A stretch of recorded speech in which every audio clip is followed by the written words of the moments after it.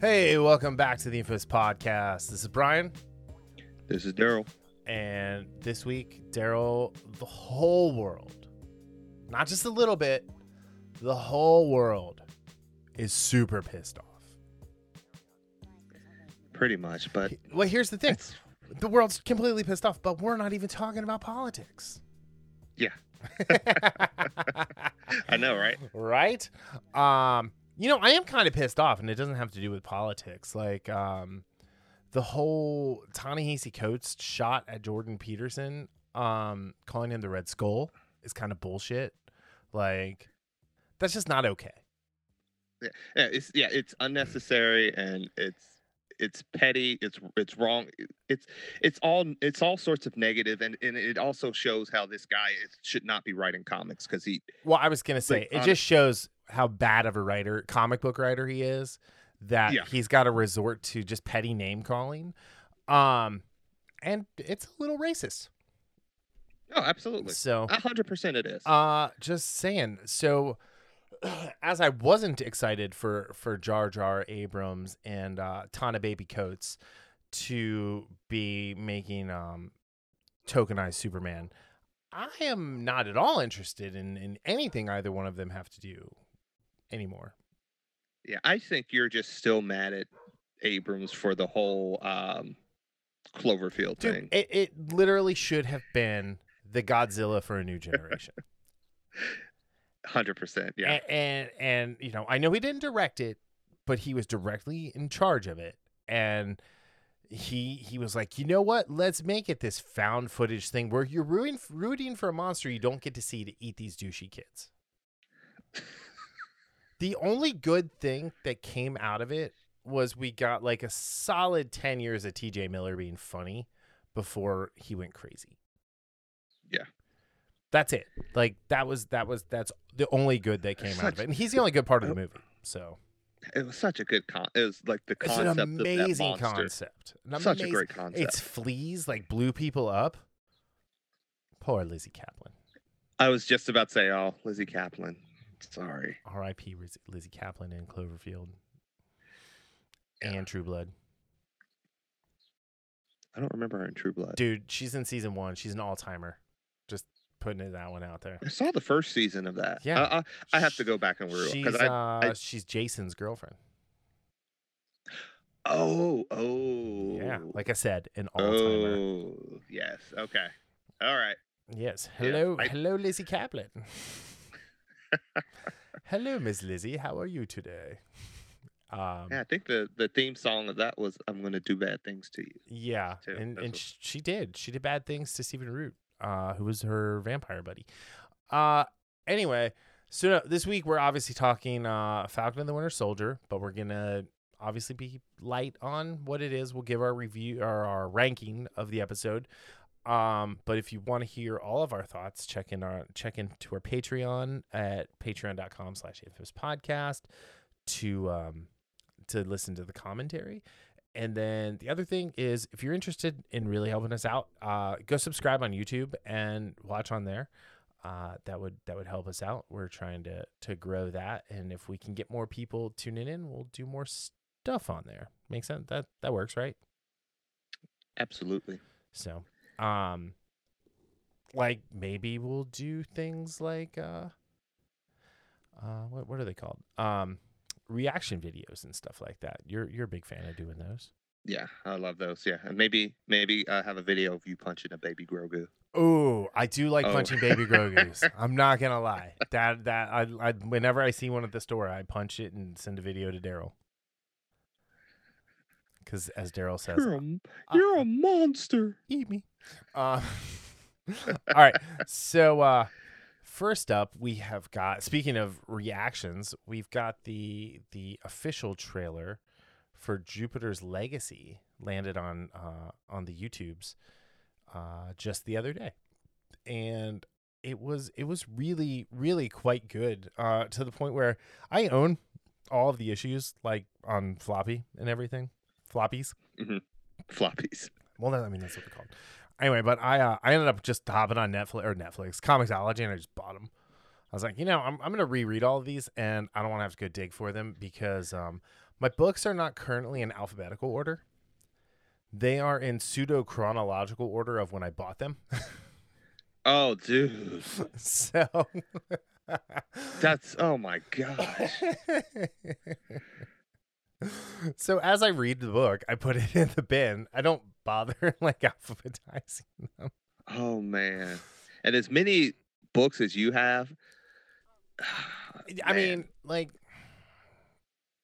yeah. I mean, there's a number. I mean, there's people who have way more than I do.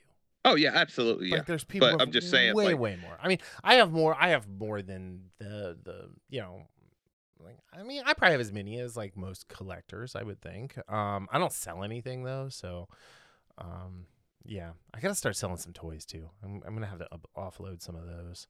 I have things that are just in the Ark of the Covenant that are not coming back. Anyway, but the Jupiter's Legacy trailer, as we fell into a weird little rabbit hole there. This looks really good. I mean, like Netflix does a good job, right? right. But it looks good. There's some tokenization going on, and I will say this book, like, there was a gay character in the book, so that same character is in the show, and that's gonna be cool. I think Josh Duhamel as the Utopian looks great. He looks, yes. I think Leslie Bibb looks great. I like just the effects look really, really cool. But like they've kind of proven to me that they can do superhero stuff with things like the Umbrella Academy and the Old Guard and Yeah, just like some of that just their other sci-fi things. fantasy Yeah. stuff. Like we've talked about like the I mean, The Witcher and what the Lost in Space. Yeah, Lost in Space Like is they're great. yeah, especially season 2. Season 2 was really good of that show. Yes.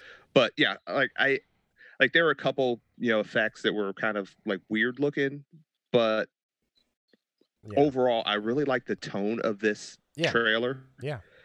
And again, this comes out next month, so Yeah, it's May we don't 7th. have long to wait. 3 days after Star Yeah. Wars Day. 3 days after you can go get your Star Wars stamps at the post office. I forgot you talked about those. And There's you're definitely getting R2D2 those. stamps, dude. I'm gonna, it's not like I'm not gonna buy them. So anyway,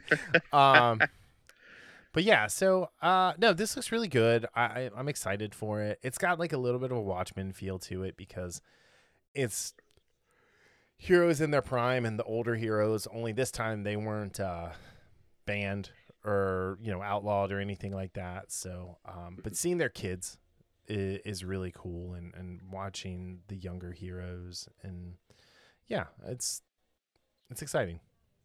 Yeah, I'm definitely going to like this month, sometime later this month, go back and reread the original, the original story. Yeah. It's been a while since I've read it, so definitely want to get back into that. Yeah, absolutely. But yeah, it just, like I said, it looks really good. I gotta say, the whole like aspect of flying, like characters flying, has just like, it actually looks real now on like really low budgets.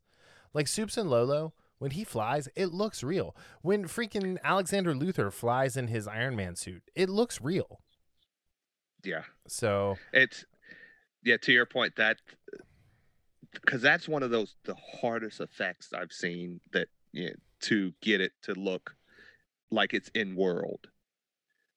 And they've done, like, with technology and some creativity, they've done a great job overall making the things look pretty real. Yes, sir.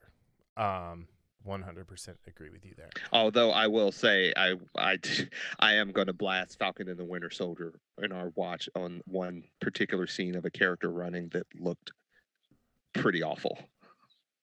I mean, I don't think most actors know how to run. Just it was just like how it was either like, I don't know if it was CG or if it was sped up, but it was that. They did a lot of the speeding up. Anyway, that we'll get to that, right? Let's not jump too far ahead. Okay, so Dune, the saga of Dune continues. Did you ever watch the sci-fi version? I don't believe I did. So next time you come over, I'll lend you the DVDs. because it's not like streaming anywhere. But like at the there's three. It was like 3 2-hour episodes, and at the beginning of or at the end of each episode, it was like the saga of Dune continues. Um, so and like that's what really has me going on. So apparently Warner Brothers is flipping again, and they're considering not releasing Dune on HBO Max because Godzilla vs. Kong raked in an enormous $48.5 million at the domestic box office over the Easter long weekend. And so, I mean, to be honest, it's earned over $280 million globally. So, I mean, that's pretty good considering something like 60% of theaters are still shut. Yeah. So. Oh yeah, that's absolutely a good haul considering what was going on. And I've told a couple people, I think I've told you that if I could walk into a theater for the last 30 minutes and watch that on the big screen, I would love to do that. I might do that. But I might just go watch another movie. I was thinking about going to see Nobody or something like that. Yeah. I kind of want to see Nobody. A guy at the gym was telling me it was really good. Here's the thing that bothers me about this article. And it's a quote from Josh Grody, the CEO of Legendary Entertainment. And when he's talking to Dateline, he says, this movie represents a way for people to slowly reintroduce themselves into a social environment. Heading back to the movie theater and learning we're not going to get sick. It's these steps we're taking over the next 2 or 3 months to get back into the normalcy of life. Dude, this movie comes out in November. Yeah. Like if you want, this is April, dude. Yeah. If you really mean that, put this movie out in May. Yeah. Put it out in May. I mean, plain and simple. Put your money, put it where your mouth. Walk the talk. You know, and yeah, a comment like that just, it just doesn't sit right with me. And just to stay on track with Warner Brothers and their continued just lack of planning and strong decisions. So I agree with your lack of strong decisions because, like, speaking of lack of planning, in this same article, it says Warner Brothers has indicated it will update its release strategy beyond 2021, having already inked a deal with Regal Cinemas that would give the U.S. theater chain an exclusive 45-day theatrical window for Warner Brothers films starting in 2022. So the only place you're going to be able to see Warner Brothers movies is at the Regal Cinema. And the Regal by my house used to be a really good theater, and it went downhill fast. And I don't like going there for movies anymore. Well, I went to the Regal in, I think it's Wilder, Kentucky over That's here. where we saw it's a really nice Atomic Blonde. Yes, it is. And it's little. I mean, it's not a big theater, and they have the one big screen. Nice, but yeah, it's nice, but it's small, and the problem is and again, this is for me, depending on the movie, like a movie like Avengers, I went to go see Endgame there for the first time. And the audience excitement and that tangible, feeling of watching something special just was not there with that audience. It also happened with one of the Disney Star Wars movies. I don't remember which one that I saw there, and there was zero reactions.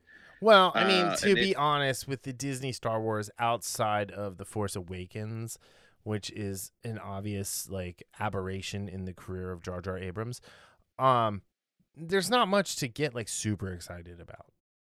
Well, if it's an opening day, it is. Like for Star Wars, I see what you're saying because again, we don't need to go into The Last Jedi and all that, but just in general, the crowd there, they don't bring the energy. And like you said, the big thing, and bigger than that, is the fact that these are smaller theaters. Yes, the seats are very nice, at least the one over here by me. But again, it's a small theater. I mean, it's a very small theater. Yeah. So. And I'm trying to think of the other Regals by me or in the area. Yeah. I said November. It's October. My bad. Okay. So it says here, at present, Dune is scheduled to arrive in theaters and on Max on October 1st, 2021. However, if Warner Brothers were to make a special concession for the film and provide it within the same 45-day release window, it might allow the film to earn enough money at the box office to make the Dune franchise commercially viable. Additionally, were Dune to be given this kind of release, it would not only please Villeneuve, the director, Denis Villeneuve, it would also allow HBO Max to keep the film within the 2021 streaming lineup as originally promised. So instead of it coming out on October 21st, it would come out mid-December. Okay. But no, it would come out of the November. End of November, like Thanksgiving. Yeah. But no, like release a day and date. Like, give the people. Here's the thing: is more people will watch Dune if they don't have to go to the movie theater. Because I'll tell you right now, I love Dune. I'm a Dune super fan. Right? I mean, I tried to convince a Scientology store or location in Cincinnati to switch from Dianetics to Dune, and I told them I would join and give them all my money that day. Before they kicked me out and told me never to come back. And probably put me on some list. I don't know how they know my name. You're probably on a list. Yes, you're on a list. Anyway, but more people will watch Dune if they don't have to go to the movie theater. I guarantee it. I 100% guarantee more people will watch it because Dune, everyone's like, oh, Dune is boring. Dune is boring. Dune is not boring. Dune is where George R.R. Martin stole most of his ideas for Game of Thrones politics, with families and houses and all of that fun stuff. Dune is a lot of it, Star Wars comes from Dune. Like, it's just, it is the prototype for science fiction.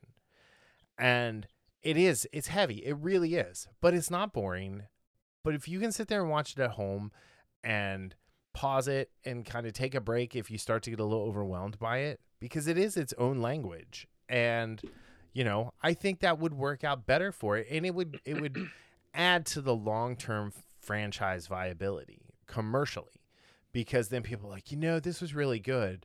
I wonder what this would look like to see all 4'8" of Oscar Isaac on a big screen as Duke Leto Atreides.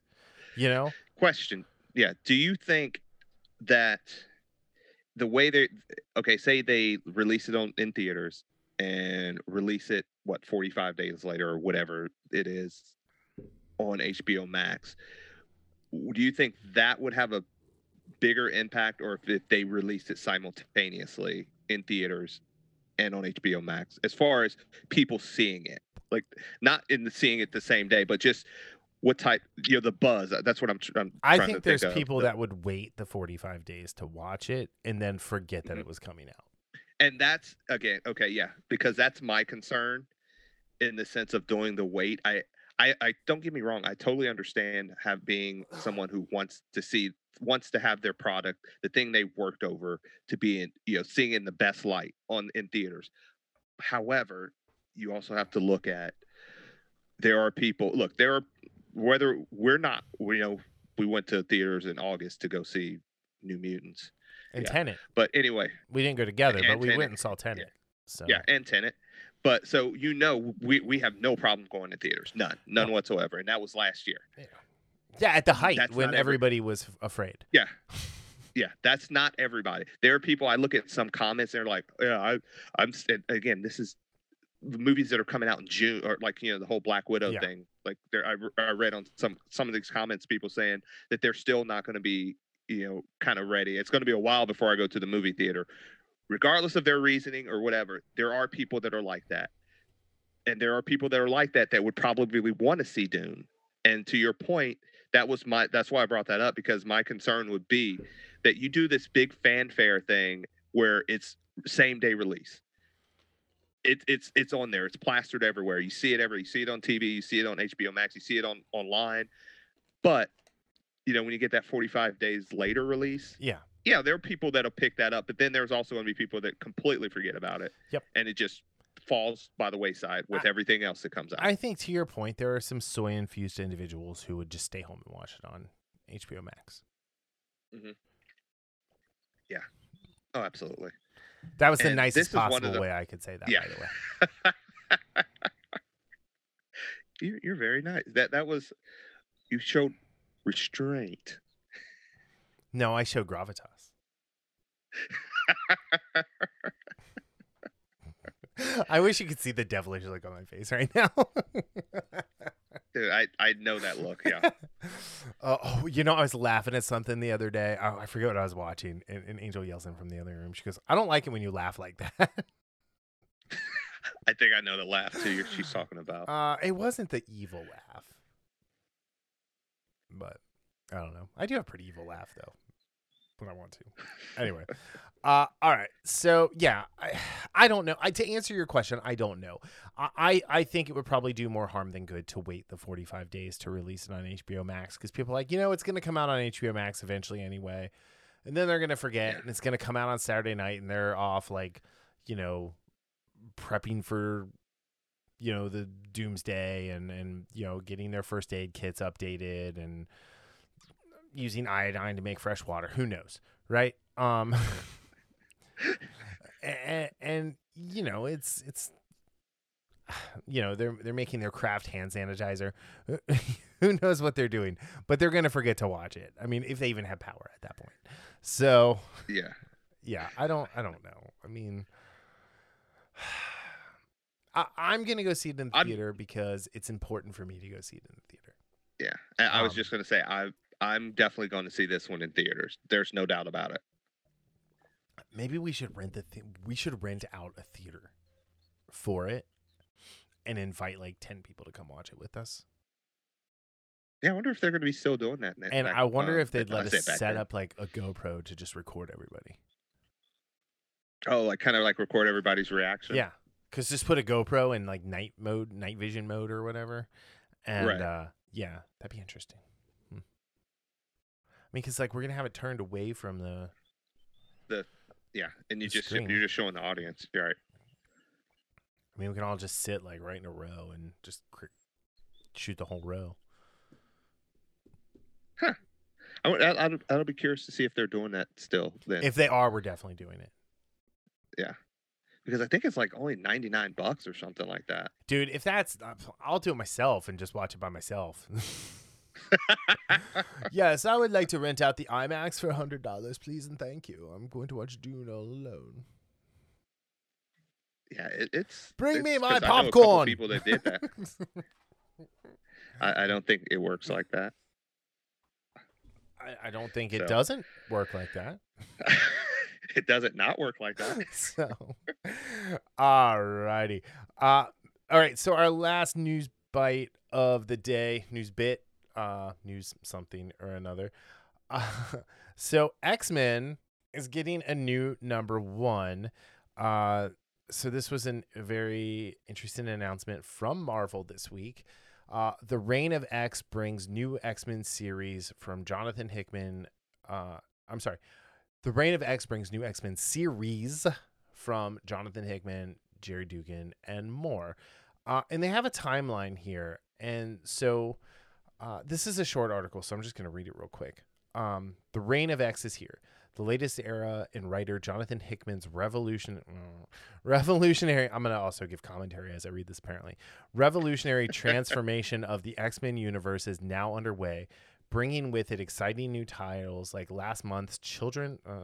Exciting is not the. Hold on, let me rephrase this. Yeah. Bringing in disappointing new titles like last month's Children of the Atom by noted hack Vita Alia and Bernard Chang. Next month's Way. I like the way this article sounds better. Next month's The Way of X by Cy Spurrier and Bob Quinn, and May's X Corp by Tina Howard and Alberto Facci. And after June's highly anticipated franchise-spanning Hellfire Gala, fans can expect... Hold on. Sorry, got to reread this. After June's highly suspect franchise-spanning Hellfire Gala, fans can expect to be disappointed, including a trio of brand new series by amazing X-Men creators such as Jerry Dugan, Lee Williams, Pepe Lazara, and Valerio Schiti. Schiti. And the head of Marvel, the head of X himself, writer Jonathan Hickman. So we know Jerry Dugan and Pepe Larraz are getting an X-Men #1. Lee Williams and Valerio Schetti are getting a classified #1. And then Hickman is getting a #1 with the artist name Redacted. There's rumor that it might be John Romita Jr. So, this being said, X-Men has not been on the best footing lately. I've still been buying a bunch of the books. I tried that horrific Children of the Atom. That was just bad in every way. I like Cy Spurrier, so I'll definitely check out The Way of X. And I don't know anything about Teenie Howard, but I'll probably check out X Corp because I'm a completionist. I will say I'm looking very much forward to Jerry Dugan and Pepe Larraz getting a book. Jerry Dugan is a very, very good comic book writer, so this excites me. The other two coming out in August and September, because they're classified or not told what they are, I'm not excited for them. But Jonathan Hickman does have a track record of just kind of failing to deliver after the initial wave of stuff. Yeah, I read. I don't think I finished, or I dropped off somewhere, but I was reading Powers of X and House of X, and that was a nice little change of pace. Yeah, the whole Krakoa thing was cool. Yeah, I really like that. But it I got a petered shirt out. written in Krakoan, Thanks to you.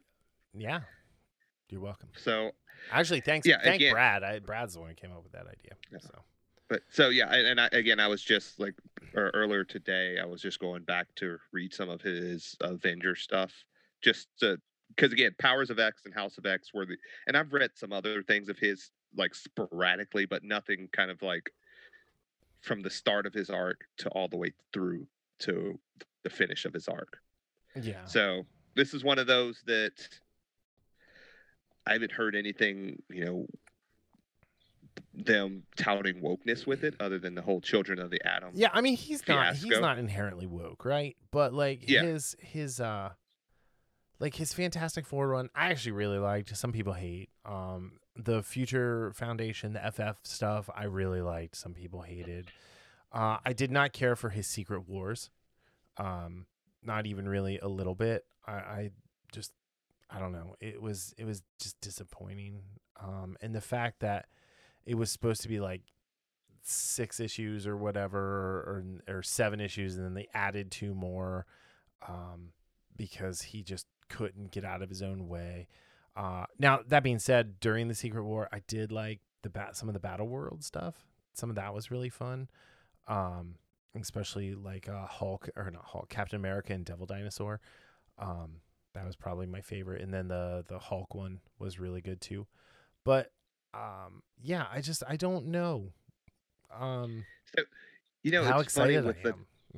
Yeah, with a guy like that, with a comic book writer who is hit and miss, just because sometimes they just don't get the story right, I'll take a chance on, versus someone who misses because they're trying to intersperse their message within the story, and the story comes last. Yeah. So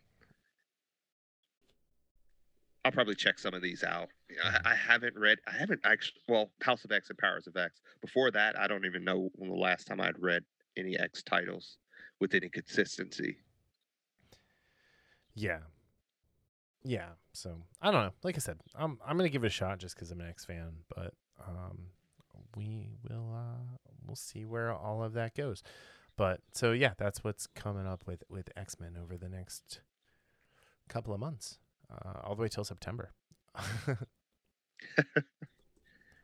So all right, moving on to Chris Terrio was dropping pipe bombs this week. The pipe bomb. I think he came out to his Cult of Personality music, CM Punk style, sat Indian style on the stage and just proceeded to drop bombs, verbal bombs.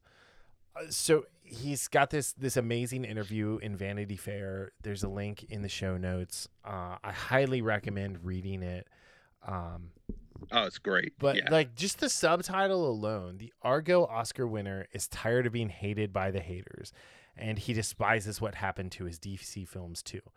Um, so I'm not. I mean, this is a long interview. It was really good. It's actually one of the first things from Vanity Fair I've read all the way through in quite some time. Um, Same here. but like he goes to task about the Justice League, about Batman versus Superman, about why he thinks he was brought in. But since we've been talking about the Justice League stuff, um, there was a part that really stood out when they're talking about it. And so the question the interviewer asks, is it true you were banned from the Justice League set? And Terrio says, I wouldn't say that I was banned. The studio attitude was, we'll take it from here. I was frankly shocked when I saw the Snyder cut and saw how much of the original script was shot. With some small revisions, they shot the script, and I understand that sometimes that was a battle for Zach. How do you feel about the version that Joss Whedon assembled after Zach left the project? And Terrio replies, when those personal touches were removed from the film in the 2017 version, I was silent because I only really say anything. I couldn't really say anything, but of course it hurt. All that remained was a dinosaur skeleton of what had been a great lumbering beast. It might have been a big, unruly beast, and obviously it's 4 hours, and the movie is maximalist, and it's operatic, and sure, it's a little crazy, but I think the movie is crazy in the best way.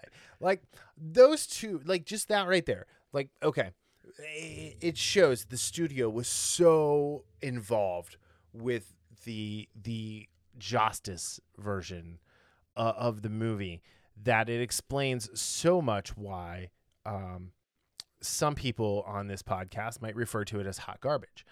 But then in the second part, you know, all that remained was a dinosaur skeleton of what was a great lumbering beast. I mean, I don't necessarily take that as a good thing either. You laughed because it's funny. But that movie didn't need to be 4 hours.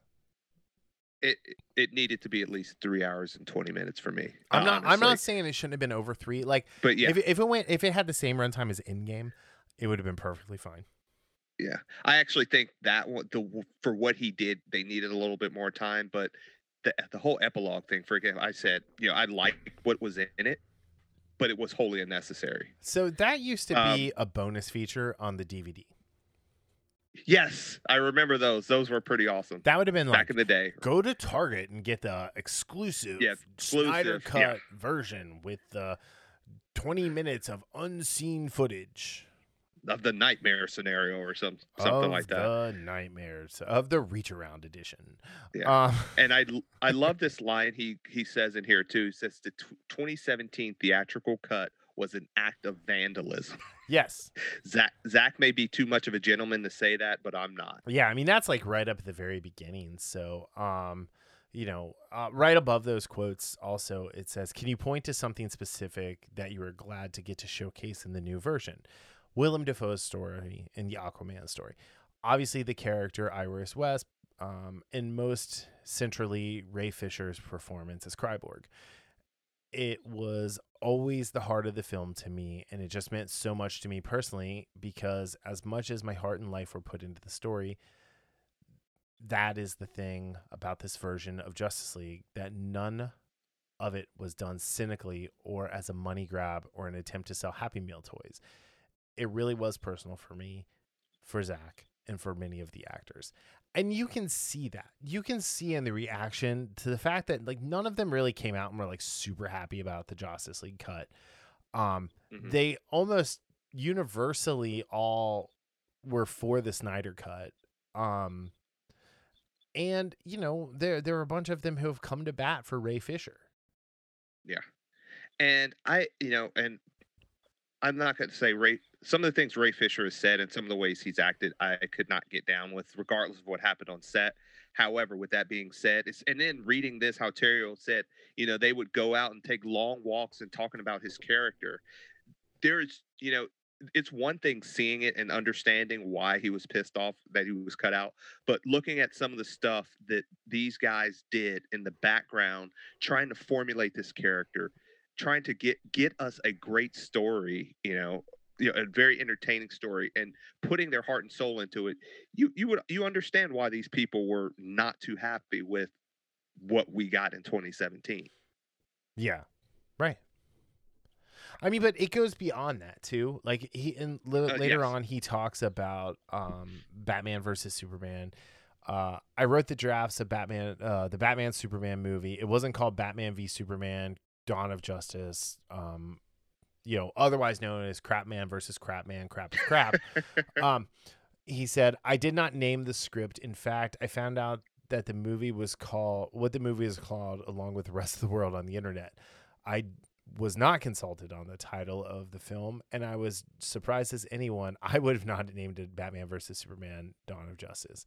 Was it Zach's choice? I don't know exactly who named it, but I suspect it was the studio, and I suspect it was marketing, to be honest with you.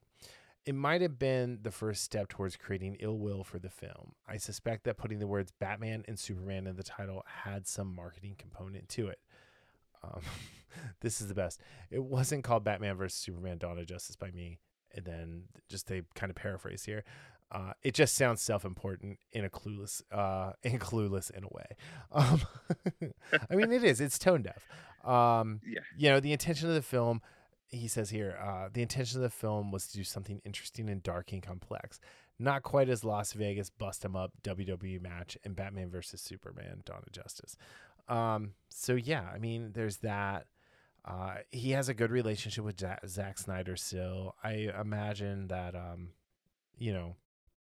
he probably doesn't have a good relationship with Joss Whedon. But I mean, he does say like the director's cut of Batman versus Superman, or the ultimate cut, or whatever the hell it's called, like, adds more of what Zack wanted in that movie. I think what Zack needs to learn is how to be a little more brief in his storytelling. Yeah. So again, Batman v Superman, I went to see that in the theater and was underwhelmed. I was more underwhelmed once I saw it a second time. But watching the ultimate cut of that, again, not saying it's a great movie. It has severe problems. But it's a night and day, even though it's only 30 minutes, which, again, you look at a movie like Lord of the Rings movie that they cut, 45 minutes, and they were still great movies without the extra time. So you can do that. Granted, those were all 3.5 hours plus, but like the 30 minutes completely, like when you add those in, there were so many plot holes in that, or the original cut of Batman v Superman. It was a Swiss cheese of a movie where like nothing made sense. Yeah. Even with those 30 minutes, so much more made sense from the story standpoint that, I said that within the first 5 minutes of watching that movie's like, why did they cut this out? Yeah. It makes so much more sense down the road. Doesn't mean it's a perfect movie. It's not even close to being perfect. No. However, this again goes to show that these people, these fat cats at Warner Studios, have no clue what they're doing when it comes to fat cats. Yeah, I did. And it was funny because how very Green Arrow of you in the Neil Adams Green Arrow. Sorry. Because it kind of reminds me of something he said later on, like in this interview when they were going, they were parading them up I think it was in New York, with these people that make, they have the money, not the executives, but, these Wall Street guys telling him how he needs to write Batman. Oh, yeah. So that's probably where that came from. But yeah, it just goes again. And I also think he says something like there was never a real plan in this. So they said basically, okay, this is the schedule of the movies, work it out. Yeah. Yeah. So there was no, okay, let's get our heads together. What is the direction we're going to take with these characters? How we're going to make this, this cinematic universe mesh together by working with, and again, we were just talking earlier about Star Wars, Disney trilogies. No, hold on. Disney Star Wars. Disney Star Wars. You have to put the qualifier. Disney Star Wars, yes. very similar thing. Although from what you said, they actually did have a plan, and they let your boy Ruin throw out the plan. Whoa, whoa, whoa. He's only my boy in the manner that he's going to get kicked in the taint second after JJ. But yeah, it's just it. And again, we say this all the time about like Warner's. And again, it's just so frustrating as a lover of films and a lover of a lot of these characters when these people don't care about it. And worse than don't care about it, don't know what they're doing. Yeah. And just completely mess things up for people who are putting their heart and soul into it and actually do care about these characters. And again, right. You know, I love Justice League. You didn't. I mean, the new version of the Snyder Cut. So this is not like rating on how much we love the movies, but it's more along the lines of the studio interfering and just making somebody's work crap. I mean, here in the article too. I mean, like I was joking, I knew that he had no relationship with Joss. It says, "Were you hearing anything about Joss Whedon and his management on the set?" Terrio says, "I probably shouldn't get into that. I've never met Joss. I don't know him. I did reach out to him at the beginning of the process through the executives, but I did not hear back, which is not unusual." And then they ask, "When did you watch his version of Justice League?" I was in LA at the time, working on Star Wars: The Rise of Skywalker. The less said about that, the better. I was on the west side of Los Angeles working with Jar Jar Abrams at the time. And I drove to the studio and I sat down and I watched it a couple of weeks before the release. I immediately called my lawyer and said, "I want my name taken off of the film." The lawyer then called Warner Brothers and told them what I wanted to do. And why didn't you? Prince had already been struck and hard drives burned down. And however they deliver movies these days, the elements were on their way, and to remove my name would have had to restrike prints and redo the digital copies, and the film could be delayed. It would be an international scandal and news story. So I shut up and I said nothing publicly. I've never said anything about Justice League since then, but the movie doesn't represent my work. So, I mean, this is a guy who, was highly involved, and it wasn't the movie he crafted that came out. Yeah. And again, studio interference. Yeah, and again, it's easy to just think about, like, to put it in more visual terms. Think about if you make a painting and then the studio or whomever, the art house, cuts out 30% of that painting, and it's not even what you created. And no, it's not even that. It's not. They cut out 30%, and then they had someone come in and fill the other 70% up. Yeah. So, that's actually a better. And here's the thing too, is he said when they asked why he didn't follow through on removal of his name, and he's like, "I didn't want to bring any more bad press to the movie than was already there." He thought it would have made the situation worse for the actors and all the craftspeople who worked on it. He says, "But I'm awfully happy that Zack Snyder's cut of Justice League is the one that's higher on my IMDb page." So, look, I think people should go read this. I think we've given them a really good insight into what Chris Terrio is looking at. I mean, this dude is super talented. Like, Argo is legit an amazing film. And he was brought on to Batman v Superman because of his relationship with Ben Affleck. Right. And because he just won an Oscar for freaking writing Argo. So yeah, again, like I said, he's also responsible for Rise of Skywalker. So, there's issues there, but again, Rise of Skywalker wasn't written poorly because it was written poorly. It was written poorly because it had a foundation of quicksand. So, yeah. Anyway, all right. So, do you have anything else you want to add? No, I just echo your sentiments. This is a very well done article and interview that anybody that is curious about like everything that's gone on with Justice League and all this stuff, it's a definitely must read for those people. Yeah. Kudos to Anthony Breznican for doing this interview and doing it so well. And I think really representing like the truth of what happened to Chris Terrio in this whole process. And he did a really good job about not necessarily pushing for more dirt, because when he would bring it up, Terry would be like, "Yeah, I'm not here to talk about that." And he was obviously close to Ray Fisher. So and Right. he viewed Kryborg as the heart of the movie, and he should Yeah. have been. He just wasn't happy enough. Yeah. So, all right, let's move on to being pissed off at the world. I mean, having the world watch. I gotta say, this was the most MCU episode of the show so far. As far Absolutely. as what went down and what happened. I love Zemo. Zemo is probably my favorite character in the show.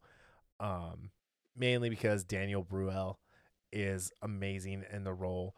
And for all the complaints I've had about Sebastian Stan just kind of looking uninterested as Bucky, that's all out the window this episode. Like, not for this And what he's done up to this point, but like that went away this episode. yeah, and absolutely. And you said, I think a couple weeks ago, how underrated of an actor he is, and he has a scene in this episode. Not just the introduction of this episode is so good, Mhm. and the way the battle he has like internally in that scene, and just the pain and frustration and determination that Sebastian Stan gives you in that scene as Bucky Mhm. is, I mean, there was no better way to start this episode. No. I mean, it was so good. I mean, it was great that it So picked good. up right where it left off from last week, which was Right. a nice touch. Yeah. Um, And I like, so Walker does some things of this episode that I know is make me not supposed to like him, but it kind of makes me like him more. I told you about that. I still think that Carly Morgenthau is the worst part of the show. yeah, she does have a good, decent moment here, where she has a conversation with Sam. I'll just say that it was decent. Mhm. It wasn't great, but it was probably her best moment. But I also In think this show. Anthony Mackie was carrying her through that scene. And you cannot dismiss that either. Yes, He, I he 100% loaded her did. up on the carbon fiber wings and kept her where she was supposed to be. I don't think we're gonna get to see the Power Broker. I don't know, man, because there's only 2 episodes left. I'm and also okay if we don't. yeah. Oh yeah, I'm fine, and Let's save the would that Power be a Broker little bit of for restraint. something down the line and Yeah. introduce him with more gravitas. So real quick, going back to what you said about John Walker, I told you, I'm a fan of, we've gone over the whole how I'm a fan of reaction shows and all this stuff. And what I found is so many people don't like this guy, not for what he's done, but for the shoes he's trying to fill. And yeah, he's been a little bit jerkish in some moments, but I was just watching a couple reactions, and again, this was actually an episode the only episode I've been excited to see other people's reactions to, because again, this is for me by far the best episode of this series so far, and I do like some of the moments you get that humanize him. Yeah. And like one of my favorite lines, and I'll have to hold that off later, is just like where he's devastated for basically failing again as Captain America. Yeah. And the look on his face when he does that reply, or when he makes his statement. Yeah. Like it's about a guy who's he's trying. You can say it. I don't think that's where he's like they weren't even super soldiers. Yeah, because I mean we know the Dora Milaje show up. Yeah. And or the Dora the Explorers, as I like to call them. Yeah. And yeah, I mean, but these are also like some badass warrior ladies who, and they are trained to work together as well. Yeah, they see pride, they see power, they are badass mothers who don't take no crap off of no one, just like Junior Bevan. But it just kind of shows that, like, again, a lot, and part of it is the way the story's played out, but he really, people really aren't looking at, they just look at him as he's trying to replace Captain America. It wasn't his idea. That's the thing No. people have to understand.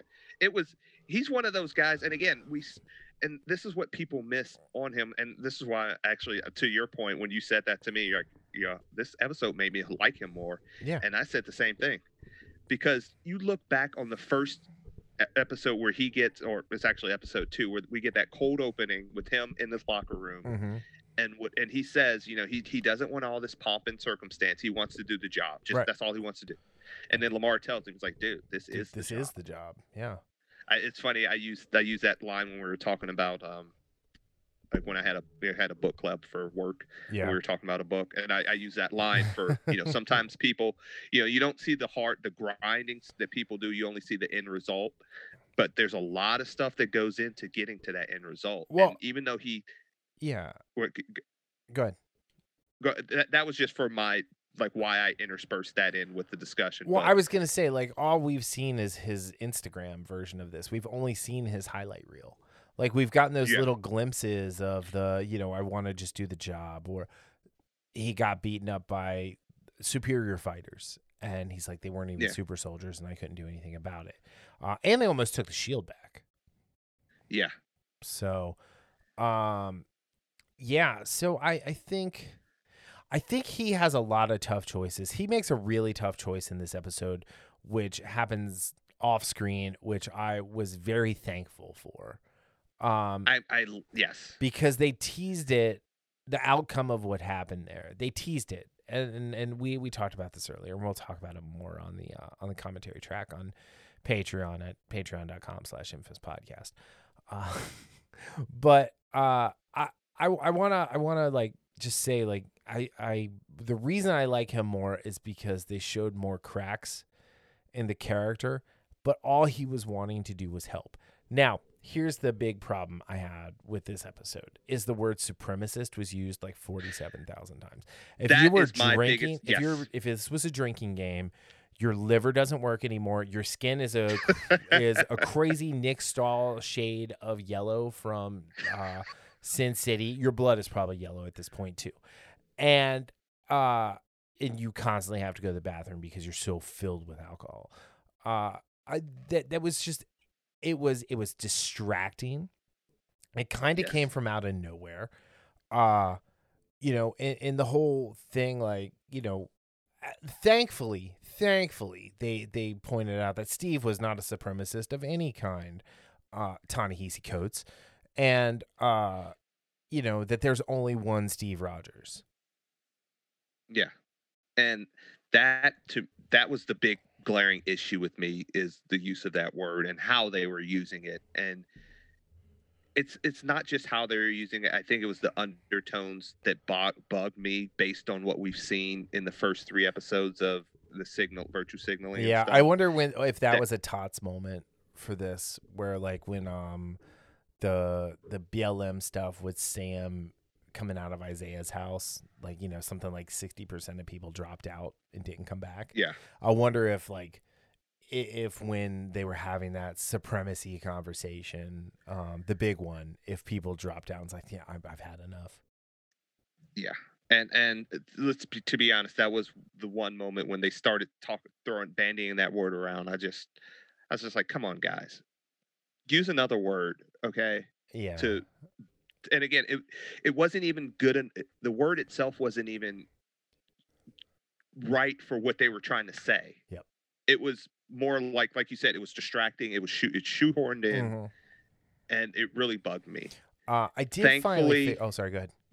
I was about to say, thankfully, again, the intro to this and like everything else that happened throughout, for the hit with me pretty well. Yeah. Because again, like I said, this is by far the best episode from start to finish that we've gotten of Falcon and the Winter Soldier. Absolutely. So real quick, Sarah Wilson, Sam's sister, I finally figured out her point on the show. It's to drag anything cool that's happening to a complete stop. Yeah, she said something that bugged me. She's just the continual A-Force cameo. Like that's her whole role in the show. And here's the thing. I don't know the actress. I don't know what she's been in. I she's not well. She's not very well. The character is not well written. So no matter who the actor or actress is playing that role, it's going to be hard. They're already starting from behind an 8 ball, and she makes Adrian Balboa look like the most supportive partner in the history of the world. Yeah, and again, when we talked about the first episode and how they were trying to use her as something to humanize Sam, and I think you said it, you're like, he doesn't need to be humanized. He doesn't. He needs to be shown to be a little bit more superhuman, like, you know. Yeah, and again, those were the two biggest complaints I had about this episode was that use of the word supremacist and her injection in this, where it just wasn't necessary. Yeah. And again, to your point, it wasn't well written, and you know, she had a line that really bugged me as well. But those two things weren't enough to drag down this episode for me. Yeah. It's still nicked it up a little bit. Yeah. I mean, it was a tiny stumble along the way. Right. So two other things. One, the use of Turkish Delight only works in Europe. I'm just going to leave it at that. No American child would come rushing for Turkish Delight. I brought some of that back from Turkey. That shit is nasty. And then I actually liked what they did with Sam, with the whole idea of reminding them that, hey, I work with people with trauma. Yes. That's what I do. That's my actual superpower. Was really good. And then the use of the wings again while fighting super soldiers, like just the whole apparatus, shows immense creativity from the directing, blocking, and stunt staff on this show that I'm constantly impressed with how they make what could be a very cheesy effect, but two, kind of a cheesy power, look badass and Avenger worthy. Yeah, absolutely. Yeah, and we got that in the first episode, but this was even better because again, he was going to get super soldiers. Oh yeah. Or I should say super powered individuals. They're super soldiers. I mean, they've got the super soldier serum. Well, I mean, I'm just saying from a fighting standpoint. Sure. So it's a little, it's one of those nitpicks. Yeah.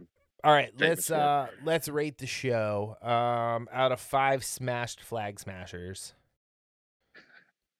I'll go with the 4 with this one because again, this is the only episode so far of this show that I'm looking forward to rewatching. I mean, really looking forward to rewatching. Yeah, I actually can't wait. I'm kind of trying to cut this episode short so we can start recording that one. Yeah. But and no. 2. Oh yeah, go ahead. Watching other people's reactions of the other ones. I would watch a reaction or two and I'm like, I'm done. Yeah. I'm done. I've seen enough. Yeah. All right. So I'm gonna go 4 as well. And I am excited because I think they used every tool in their toolkit to the best of its ability in this episode. Yes. There are a couple scenes I'm really excited to see again and talk about. So anyway, all right. Well, cool. I think that's the episode, man. We're under an hour. Yeah. It's been a while. There we go. So yeah. All right. Like and subscribe. 5-star reviews. Follow us on Instagram. Follow us on Facebook. Yeah, I don't know. Sign up for our email list on the website. That'd be cool. I might actually start sending emails. And again, if you've reached this point, email me and I will send you something cool. Nice. One of Daryl's toes. That got really dark. Why? Jeez, man. Anyway, on that note, thank you all for listening, and we will see you later. Peace out. Bye.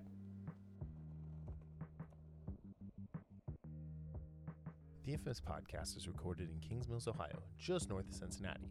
You can find new episodes every Sunday on Apple Podcast, YouTube, Spotify, Google Podcast, our website, or anywhere podcasts are downloaded. This show is hosted by Daryl Jasper and me, Brian Tudor. To find more information about the show, visit us at infamouspodcast.com and follow us on Facebook and Instagram at Infamous Podcast to keep up with the show. We also have a Patreon page, patreon.com/infamouspodcast. We have some great rewards for our patrons and are looking for help to grow the show to bring you more of the content you want to hear. Music for this podcast is provided by Michael Henry from meetmichaelhenry.com.